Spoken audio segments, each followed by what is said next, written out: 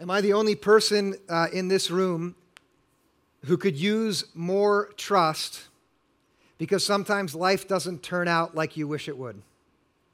I'm not, am I? This morning we continue in our series on faith, where faith is the decision to trust God, and when you hear from Him to take the next step that you know you should take. We talked about that last week. This week we're going to take that theme forward, but in a new way. Faith, when things are easy, well, that's one thing. But when there's something that stands in your path or that has derailed you, that is the direct result of the harm that another person has brought upon you. Does anyone know what that's like? Where someone who should have been trustworthy wasn't. Where someone had some power and they should have used it to help you, but they didn't. They used it to harm you. Where someone ought to have lifted you, but they pushed you down instead. When that happens, when you have to face a series of challenges, when you have to walk on a road that you never would have chosen to walk on because someone decided to put you on a difficult path, what do you do then? You like to know? I'd like to see that, and I'll tell you why. This is personal. Some of you I've never met. My name is Christian. Hello. Some of you I know a little bit. And what I know about you is that you will face adversity in life because of the choices which other people make, which they shouldn't have made. And what you kind of know, but not really, about me is that I stand before you as a person who more than once in life has had to walk roads that I did not want to walk, that were really hard. And they were really hard because of the things which other people did, which they should not have done. Can I be real? I mean, that's what happens in life. And the subject that I want to set before us today, how faith faces adversity, is not just an abstract philosophical discussion. It could be that. Now, some of you will have heard the word theodicy. If you have not heard that word, let me say, this is this sort of philosophical conundrum. If you believe that God is good, and if you believe that God has all the power, then why would bad things happen in the world? You've heard of that? And it's a very stimulating and I think a very important discussion. And sometime maybe we can do that together. I'll do that with you at some point. I don't want to do that this morning, not because it's not important, but because it comes second in my mind to a much more important question, which is more real. And it's not about when things out there in the world that happen are bad, but it's about, what about me? If I choose to follow God, if I choose to take a step of faith like you talked about last week, that's me, Abram taking that step, what about when things get really hard because people who should have done otherwise make it hard for me? What about then? That's the question I want to think about this morning. And I want to set it before you because I would not be here, I wouldn't, if God hadn't given me the kind of faith, listen now, which holds human wickedness on one side and divine goodness right beside it, and chooses to trust that divine goodness is stronger than human wickedness. Not out there, but right here, that the whole world can come against me, and I can still trust that God's goodness is so powerful that it can even work through the bad things that people do to me. If I didn't trust that, if God hadn't given that to me, I wouldn't be here. All of you, this is what I want. This is what I want from our time together. That all of you would be given the freedom this morning to see what that kind of faith looks like, and then to accept God's invitation to believe that. That even if it's all of this misery that is put upon me by others, I'm still free in that moment to make the decision for faith. Faith which believes in this intersection, which is real, the intersection between real life where people do bad things and my freedom to trust God, that His power and goodness can even work through and despite those bad things which others do. That invitation is one that I'm free to take and therefore step forward in that kind of faith. I want to see you and for this church altogether to take that step forward in faith.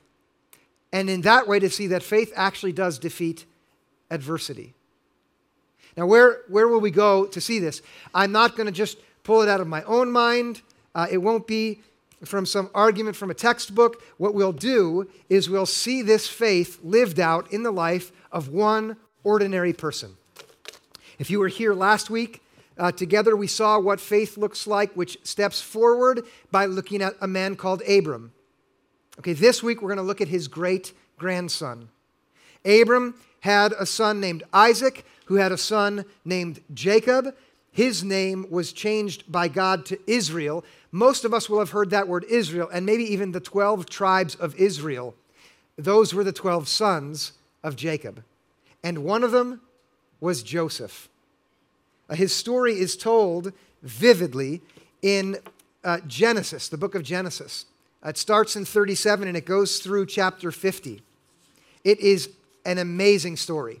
I would recommend, if you want this week, that you would take some time to look at it. Maybe read it. It's remarkable. It's like a soap opera in the Old Testament. I'm serious. It's got all the elements. I'll show a few of them this morning. But before we get into the details of his life, I want to take a step back and tell you the character who's going to teach us what faith which faces adversity in the right way looks like. So we'll take a step back, and I'm going to tell you this about him. Okay, here's who we're going to see. Joseph is a man who suffers, yet succeeds. And the reason he succeeds, the reason he doesn't give up, the reason the wicked things that other people do against him don't derail him and make him an ineffective person is because of his faith. Okay? He suffers not once or twice, but over and over again because of the difficult things that the people around him do to him. Can anyone here relate? But even though that happens, he becomes an immensely successful person. His life turns out really good. One after another step is up and up. This guy excels, and he grows, and he has influence all around him. In fact, in the world itself, he has a major impact for good. And all of that is because of the faith that he chooses to have in the face of adversity. He is a person, you'll see this in a little bit, who holds on the one hand the wicked things that people have done against him. Right beside that, he holds the goodness of God. And he chooses to believe that God's goodness is stronger than everything that people can do against him. Believing that changes everything in the outcome for him. And what I want you to see now is one moment where this faith of his is expressed directly in something that he says, and which is recorded in Genesis chapter 50, verse 20. Before you look at it, I want you to imagine this. He is standing in the presence of the very people who harmed him and put him in a place where he suffered for 10 years. And this is what he says. Look at it up there. This is his statement of faith. Even though you intended to do harm to me, God intended it for good. Let that sink in for a minute. Maybe picture yourself standing in the presence of the person who hurt you. And I know I'm asking some of you to do something that's really hard. Because in this room, there are people who are suffering massively because someone chose to use their power in a wicked way over them or someone they loved. Would you imagine standing face to face with that person and in that moment believing and then saying, you meant to harm me, but God himself intended it for good. All of the wickedness that you put upon me in God's hands, that was God's way of being good to me. Can you imagine believing that? You intended to hurt me. God used your hurt to help me. You wanted to use your power to knock me down. God has used your wickedness to lift me up. Can you imagine believing that and having that be true right there in the presence of the person who harmed you? Now listen, during the job interview, they never asked me, do you cry when you preach? And I sometimes do, okay? And I do. Why? Here's why. I know what it's like to suffer because of someone else. I do. And it's awful. And when you're in the midst of it, it's hard. It's especially hard when the person who's caused you to suffer should know better because they also are a person of God. But do you know what happens there too? I'm almost sure I'm not telling you something that you've never heard before. But when that happens, it's so hard. And this faith here, which stands in the face of adversity like that and says, I know you meant to harm me, but listen, God meant it for good. That is so massively powerful to believe that. And I'll tell you what, it's true. I'm telling you that from my experience. I'm telling you that from the sweep of Scripture, which makes it over and over again plain that no matter how strong human wickedness is, God's goodness is stronger still. And I'm telling you that because what I want more than anything is for the community of Renaissance Church to be made up of men and women, young and old, who are growing in faith and who are not derailed by the wicked things that happen to them, because it will happen. To the whole church, to individuals, to families, when that comes down, this is the freedom that we're given by God to, like this young man Joseph, to stand in the face of adversity and believe that God's goodness is so strong that he is somehow able, even, not that he does the bad things to us, but to take the bad things that are done and twist them to his own good purposes, which are better than we could ever dream. That's a trust that comes through people who've walked the path of faith and suffered and seen how good God is, that he's just that good. Now, I said earlier, I don't want this to be abstract. My story is behind what I say. It's beneath the tears that come out. Someday I'll unfold that a bit more for you, as I've just now started. Don't want to see too much too soon. Ugh, right? Okay, you with me? What we'll do instead is to narrow in for a few minutes on Joseph, the guy who said this, because it came out of a real life for him. He wasn't sitting in some ivory tower arguing with theologians about how could God be good and yet powerful and bad things still happen. He was a guy who trusted God and who suffered.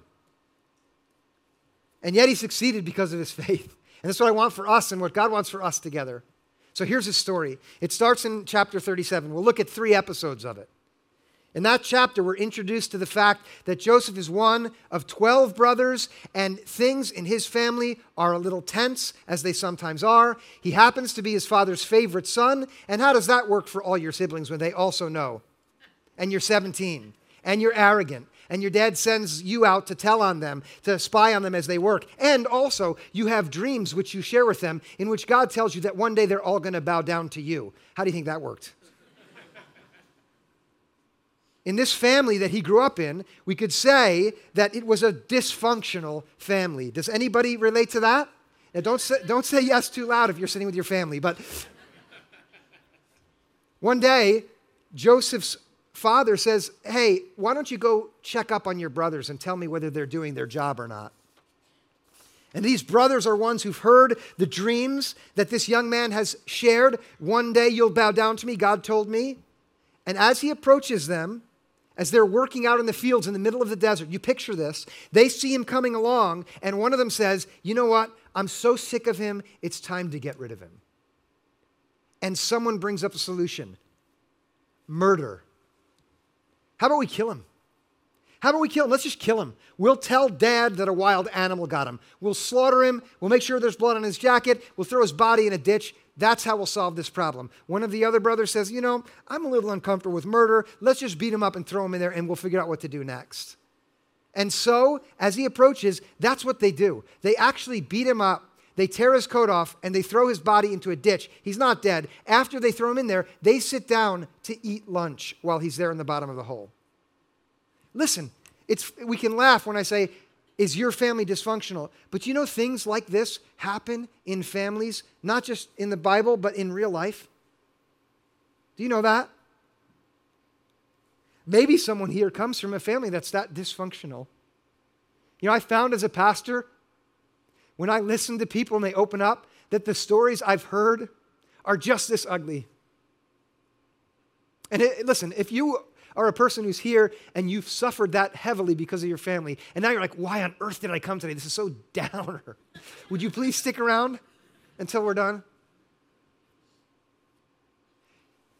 Off in the distance, there are some traders who are coming along in a caravan, and one of the brothers comes up with an idea, and here's what happens. Look at the text. I'll have it up here. Chapter 37. Here's how it ends in this episode. When some Midianite traders passed by, they drew Joseph up. That means his brothers reached down to pick him up. Imagine you're him and now your brothers are coming to pick you up. And you think maybe they're going to have second thoughts and they're going to say sorry. And they sold him to the Ishmaelites for 20 pieces of silver. And they took Joseph to Egypt. How's that for adversity? You have to watch your siblings sell you for a bag of coins. And now you're going off to Egypt, that dangerous land that you'd only heard about. Can you imagine adversity like that? Listen, there's nothing at this point that Joseph can do about what's happened to him. Literally nothing at all. And when you're in a place like that where you're suffering and there's nothing you can do to change it, you will be tempted with the thought that now I'm altogether trapped and I have no more freedom. But do you know you still have freedom? It's the freedom to decide, how will I respond to this adversity? What will I do with this trouble that's been handed to me? And please listen, if you're a person right now who feels that utterly trapped, would you consider the truth that even still, even now, even right here, you still have the freedom of how to respond? If you don't believe it, trust me, it's true. Joseph is, at this moment, given the freedom to decide whether he's going to trust this statement of faith that we started with. Whether in this moment he'll believe that even what his brothers meant for harm, God intended for good. Can you imagine that thought in your mind as you're being taken off? Somehow God still means good. He goes off to Egypt. Let's look at the second episode in his life. He's sold at the slave trade, and he ends up working in the house of a man named Potiphar. Potiphar is one of the highest assistants to Pharaoh, who's in charge of the whole land. Potiphar is a military official. Into this man's household, Joseph goes. Again, he has no power over what's happened. He's a slave. But there in Potiphar's house, he works hard. He doesn't give up and say, you know what, my life's over because my brothers kidnapped me and then sold me into slavery. He decides to do the best he can where he is. And you know what? That's faith. And there as he works hard, he begins to rise up in the ranks of the servants in Potiphar's home, and he actually is put in a position which is higher than any other slave could be put in, and that is he's invited to work in the home of his master, Potiphar. And I'm going to trust me now, I'm telling you, it's a nice house. It's a lot nicer than where he could be living. And there in Potiphar's house, not only does he work right there, he's also given such a high level of trust that Potiphar is willing to let Joseph live right in the home of his wife. This is real trust that's put in Joseph. And here's where the trouble starts. If you know this story, you know what I'm getting at. If not, listen. In the Bible it says, Joseph was handsome and good looking. He wasn't just handsome. And he wasn't just good looking, he was handsome and good looking. And Potiphar's wife notices. And she comes to him and she says to him, this is an ancient pickup line, lie with me. That's what she says. In Hebrew, it's just 2 words. It's so concise. It's no mincing words. Hey, lie with me. Like that's how she goes about getting him. And he says, in this moment, he says, no, it would be wrong because I would be doing wrong to your husband, who's my master, and I'd be sinning before God. This guy has a very strong conscience. It's even stronger than his libido. He says, no. And so she doesn't give up. She says it again and again and again. She even comes to him when her husband is away and she says, look, my husband is far away. We're completely safe. There will be no danger of getting caught. Lie with me. He says, absolutely not. She grabs a hold of him. He runs. She holds on to his garment. And now she has in her hand the instrument that she is going to use to throw him yet again into serious adversity. And this time it's not because of his family, but it's because of his job. I saw a few people look at each other. Honey, listen up. Has anyone here ever suffered because of their job? She takes his cloak to Joseph's boss and she tells a lie. She tells a lie which really throws him yet again into the pit of adversity. She goes and says to her husband, look at this guy, this Hebrew who you trusted. This is what he did to me. He tried to grab hold of me by force and lie with me. She was lying right to Joseph's boss's face. And as a result, this is what happens. This is in verse 19 and 20 of chapter 39. When his master heard the words that his wife spoke to him, that's when Joseph's boss heard this lie, saying, this is the way your servant treated me. He became enraged And Joseph's master took him and put him into the prison, the place where the king's prisoners were confined. He remained there in prison. This is a guy who was beaten up and sold into slavery by his family, and now at work, a lie lands him in prison. And again, he can't do anything to stop it. He has no power to determine what happens to him. Here again, he's in the moment that you and I might find ourselves in, and that is the moment of suffering adversity because of what someone else did. And the question for us, like for Joseph, is going to be, how will I respond? What will I make of it? Whatever adversity you face, would you again pause and consider it? What will I do with what's been done to me? What will I believe about this? How will I think about it? You can imagine. I can imagine because I've been there. You can imagine sitting and saying, you know what? God is a failure. I don't know what everybody thinks about him, but look how miserable I am. This is so awful. Why do I have to suffer through this? If he's so good, why would I be here? And it would be so reasonable to think that. But what if, like Joseph, you, or what if we said this to ourselves? No, you know, I'm suffering again. Not because they made a mistake, but because they meant to do it. What if we believe this? Even this thing that they intended to do to harm me, even this, God can intend for good. Bend it to some good purpose that is beyond what we could even imagine in the moment. He sat in jail thinking of that. That's the second. Here's a third episode. This third one happens in jail. Again, instead of giving up, the guy works hard. He does his best where life has landed him, where the trouble has brought him. And the guards in the prison notice it, and he's good. He's so good that they over and over again promote him until he gets to the point where he's basically given responsibility for caring for all the prisoners in the jail. Two guys come in. These are guys who work right next to Pharaoh, the strongest man in the land. Pharaoh's cupbearer and his baker are imprisoned. And these two guys become very troubled because they have dreams that make them uneasy. And Joseph sees this, and do you know what he decides to do? He decides to befriend them. He doesn't sit in jail feeling bad for himself. He actually turns his vision outward and says, who's out there? He sees these guys who are suffering and he becomes friends. He listens to their dreams, and he has this gift which God has given him, not only to lead, but to interpret dreams. And he tells them what their dreams mean. For one guy, it's bad news. We'll come back to that another day. For the other guy, for the cupbearer, it's actually good news. Joseph gets to tell this new friend, God is going to deliver you, and there will be a day where you stand beside Pharaoh and you serve him again. And then Joseph adds to his friend, hey, can I ask you one thing? When you get out of the clink, that's like the New Living Translation. When you get out, would you remember me to Pharaoh? Would you just tell him that I helped you get out so that you can help me? Is that too much to ask? He's asking him to be a friend. This is hard. You know, sometimes friends who should help you hurt you. It's one thing when a stranger hurts you. That's hard too. But sometimes a friend does. Look at the outcome here for him in this episode. This is chapter 40, verse 21. Pharaoh restored the chief cupbearer to his cupbearing, and he placed the cup in Pharaoh's hands. That means the guy got freed from prison and went back to work right next to Pharaoh, the man who has all the power in the world, the man who has the power to free Joseph.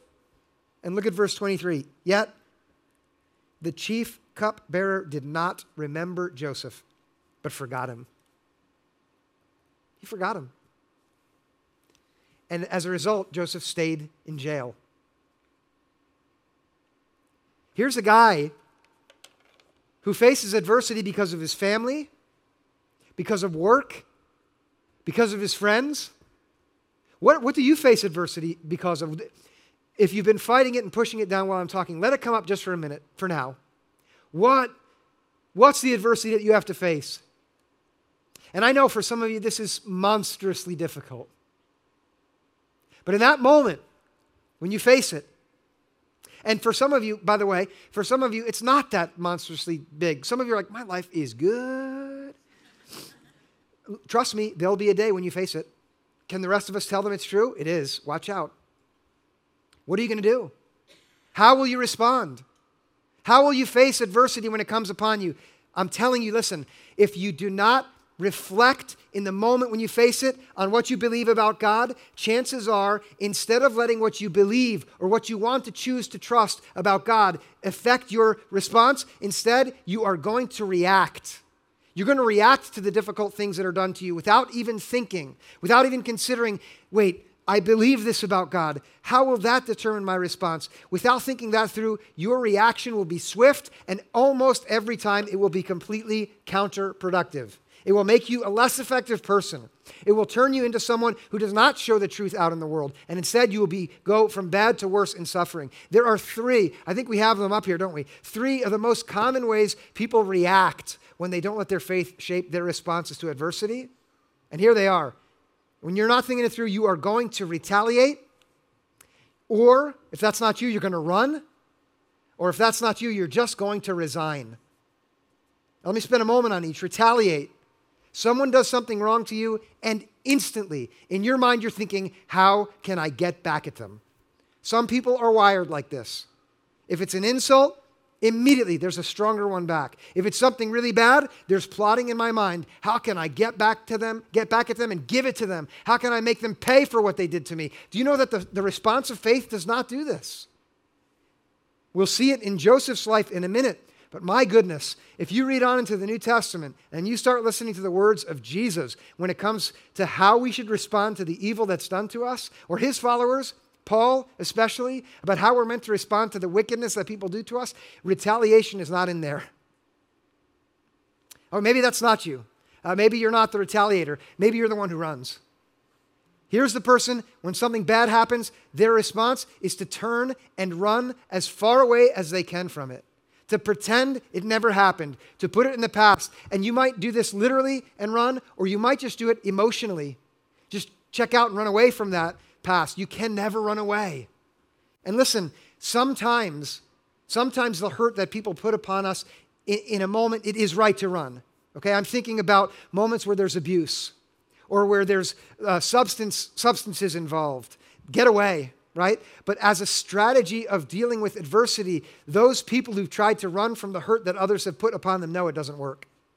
It comes with you. The third one I have up there, the strategy of resignation. That's the person who just says, I give up. I'll stay here and I'll just take it. But I'm going to resign myself to being a victim all my life. I feel bad. And I feel bad. And eventually, that person starts feeling good, feeling bad. Do you know what I mean? They fall in love with their pain. And now they're stuck and they're resigned. Any one of these three strategies is so easy for us to take. And the world will invite us to take the first one, definitely. Or tell us that the second one is a better strategy. And it will give us plenty of things that will help us run. Oh, taste this, drink this, take this drug, you'll feel fine. There are so many strategies for avoiding. And then sadly, when those first two don't work, I've seen so many people who, though they live, they might as well be dead because they're so resigned to this victim mentality, they're stuck. So any one of those three strategies, we can take them. It would be a victory for the enemy if we did that. If you're not a person in here who's come this morning with faith, you might think, what is he talking about? I'll just tell you this. Listen, God means for you and for me, all of us, to have the kind of life that thrives like Joseph's life thrived, that is good and blessed like Abraham's life was blessed, so that we can be in this world, which is so desperately in the need of light and goodness, the kind of light and kind of goodness that brings about the change that we know God wants. As long as you face adversity and retaliate or run or resign, you will never be what God is calling you and inviting you to be. And listen now, there is this fourth option, which isn't any one of those three, and it's the option of faith. It's the step that I cannot prove to you, and I won't. It's not an argument that I win in front of you this morning. I can't do that, although I'm pretty good at arguing. It's not that. It's a statement of faith. And that means, remember now, a decision that a person makes to trust another. A choice that somebody makes to entrust herself into the hands of one who is stronger and more capable. And when that happens, this card here, which Paul made for us, which says faith defeats adversity. That's how it does it. It defeats adversity when someone chooses to trust that God's goodness is stronger still. And beside it, you see those words up there? It's also a statement of faith of another man named Paul. Okay, don't get confused here. Not the guy who worked for Renaissance Church, but he wrote a lot of the New Testament. Paul did not write any of the New Testament. This Paul. This is a man who himself had suffered at the hands of his own people because of his faith. He wrote these words that you see there. We know that in all things, not some things, that means in the hurt that our families put upon us, and the harm that comes to us from work, and the pain that comes to us because we are finding ourselves in the position of suffering at the hands of those who should have helped us, our friends. We know that in all things, he said, God works. God is doing something. God works for the good of those who love him. And here, love is an invitation to trust. To say, God, I trust you. You are trustworthy. I believe. I don't know everything, but I'm ready to try and trust. When that happens, all things work together for good for those who love God and who have been called according to his purpose. And what is his purpose for you? Listen, next week, I'm going to unfold as clearly as I can the truth that all of us have a part in God's purpose. It's true. Joseph did. Paul did. You do. I do too. The person who believes does, and even the person who right now cannot yet believe. We all have a part in God's purpose. And hear the truth that you should take this to heart is that God is ready and able to work all things toward his purposes for you. And if you believe that, if you choose to trust that instead of retaliating or running away or giving up, then what will happen is the outcome for you personally and for the world around you will be better than you could have imagined. And I want to show you that. This is where I want to go in my closing. I want to show you that truth, not abstractly, but from the life of Joseph one more time. It's going to be brief here and quick because the time just ran out. So if you think I've been talking fast up to this point, get ready. There are at least 4 things which are amazingly obvious in the life of Joseph, which show us what happens when you take this view of faith. And I set them before you because they are your option as well. If you're willing to face reality as a mature adult, these are your options too. The first thing that we see from Joseph is that taking this view, that trusts this, taking this view prevents you from giving up and being taken out of the game. In Joseph's case, he very easily could have been beat up by his brothers and then said, that's it, I give up. But he didn't do that. Instead, when he got in his difficult place with Potiphar, he still used his gifts for leadership. And then when he was in jail, he still used his gift for dream interpretation. And then when he was with Pharaoh, he did it again. Taking this view will keep you from saying, you know what, that's it, I give up. And instead, you can go on using the gifts God has given you to serve him. That's the first thing.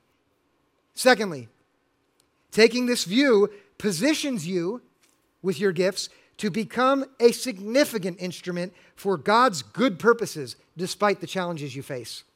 You know, I said it earlier, God has a purpose for you and the purpose is good. In Joseph's case, God's purpose for Joseph was to use him to thwart off a famine that would have wiped out God's people entirely.